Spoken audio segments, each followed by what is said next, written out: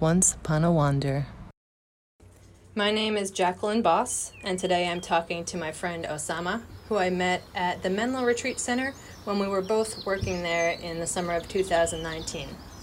Osama is extremely kind, friendly, and generous, and he's a permanent nomad, so I don't know the last time he would consider himself settled down. He wanders from place to place, originally from Jordan, but he's been to many other countries.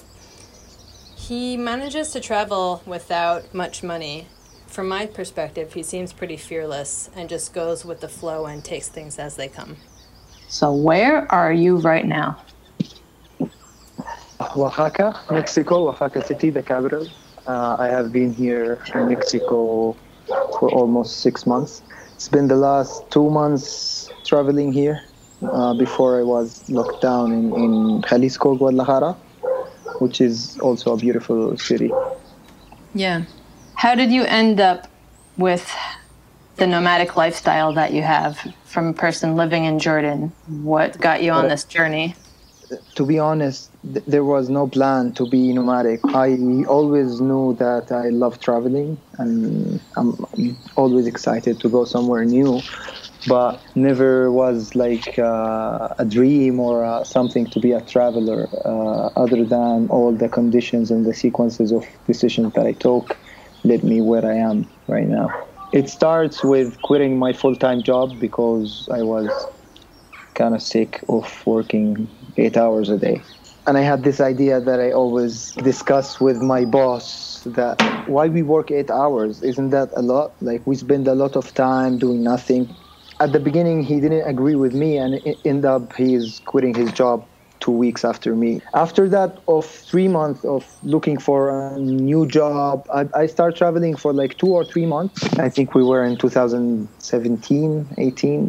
Things were going down economically, and I couldn't find a job. And then I figured out the same job that I were doing for other people and corporates, I could do it myself and consider myself self-employed or freelancer. I went through a lot to build a portfolio that people can say, yes, we want to work with you. And during this time, traveling without money at the beginning was really scary, because how can I be without money sometimes of the year? And then until I find out that you don't need that much money to travel, you just need connections and places to stay and things to do, and that's it. From there, we start loving moving, just don't want to stop. Every time I stop, I think for 2 or 3 months, I'd be like, oh, but there's a possibility to move. Why I'm not moving? The kind of career that I do allow me to also travel and find clients over the world. And I don't only work online. I love to do offline jobs here in Mexico. I work offline. In North America, I work offline. In India, mostly volunteer and doing small things, that farming, maintenance, housekeeping, receptionist, teaching languages, things that add to who I am today or to my personality. It's the conclusion that my journey, or to be here today, having the nomadic life, don't know where to go, what to do, always on Skyscanner, finding the cheapest flights to fly anywhere, wasn't a plan. To be honest, I would say better economically life when I was 8 to 5 employee.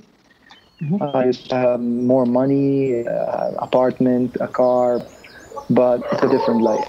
Yeah, it was worth it to you to give up all the luxuries to be able to have an adventure all the time, I guess. Yeah, it is yeah. Worth. You were talking to me one time about how much of a challenge it was to make friends and make strong connections within the United States versus some of the other places you've been. And that was a really interesting conversation and a perspective I've never heard before. Do you remember some of that you could tell me again? Usually after a while of traveling, you start putting like a routine for your arrival. Okay, I arrived the first 7 days. I only go out and walk around. Then we will be a friends or some people who know each other. And in a month maximum, you have 2 or 3 friends, which is enough. In the United States was a little bit different experience for me.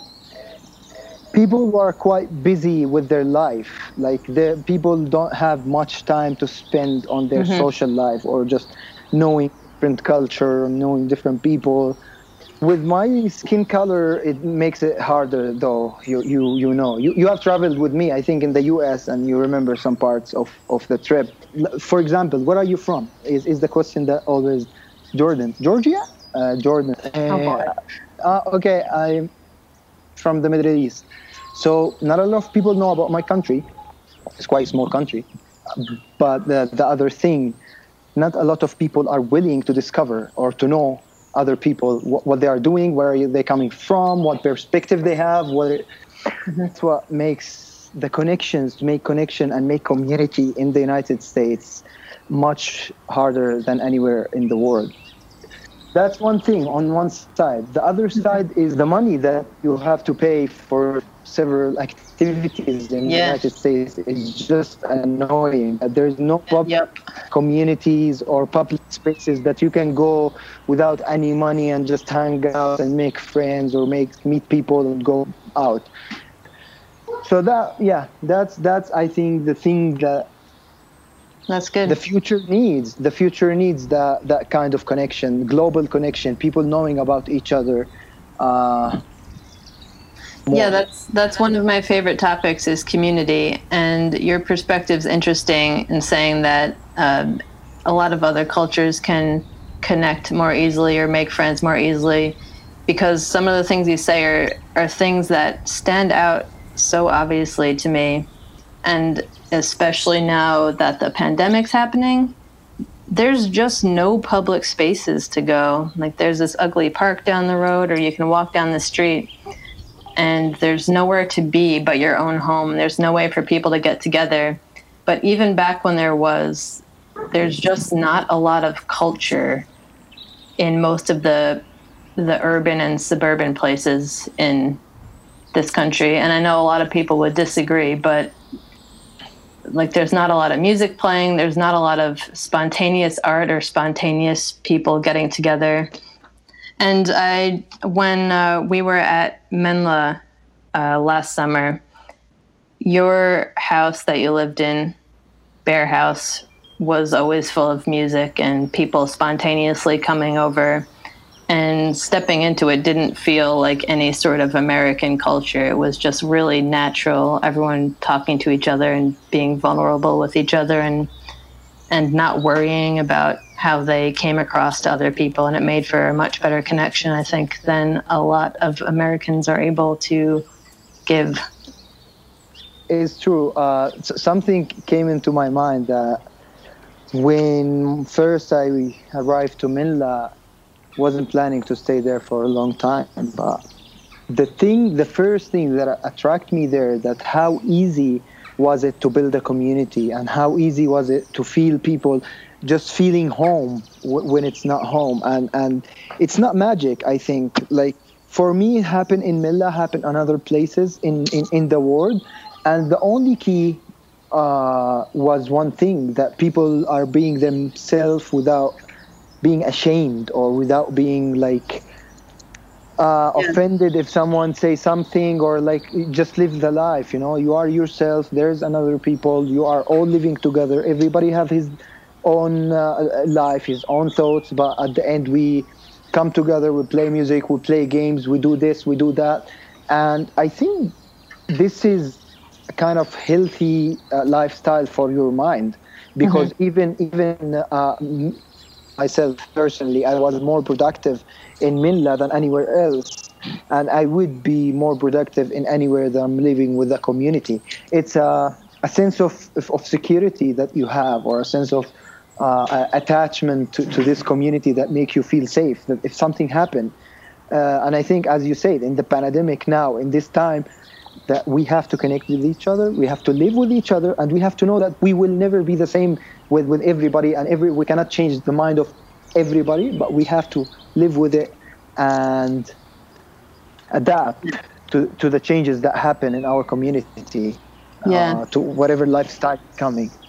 And it feels so obvious and kind of frustrating to me, and maybe to you too. But like, I see all these things and the lack of community and the ways to fix it.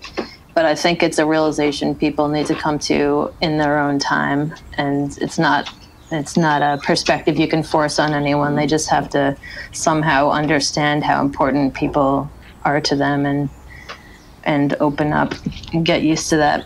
Hopefully the pandemic pushes some people into getting closer to other people. I don't know. This is true. So I have one more quick question for you, and then I'll ask if there's anything else you want to add. But I'm just kind of curious what Jordan is doing about the pandemic now, because I'd heard they like emailed you and said, do you want to buy an $8,000 ticket? And is that a thing that happened? We're actually doing good. No, I will tell you something that I can say. Yeah. Actually, Jordan have been in lockdown since April, I think, or March, and the military went to the street at one point, forcing people to go to their house. What's happening? And contacted my embassy, and they asked me if I want to go, that I have to sign up for a website, and they will call me back later to tell me that there is a flight. There is no flight from Mexico, so I have to fly to Montreal or New York to fly back to Jordan, and it would cost me 8,000 Canadian dollar, which less than I make the last year. So you're kind of forced into being a traveler now, even if you didn't want it, which luckily you do. That's your life now. Yeah. Cool. I'm glad you're good at it. Yeah, that's it. Jordan is doing good. Good. Thanks, Osama. No worries. You're the best. Once Upon a Wander is produced by wanderjobs.com. Wanderjobs is a job board for seasonal travelers who want to live in beautiful places. All jobs come with staff housing.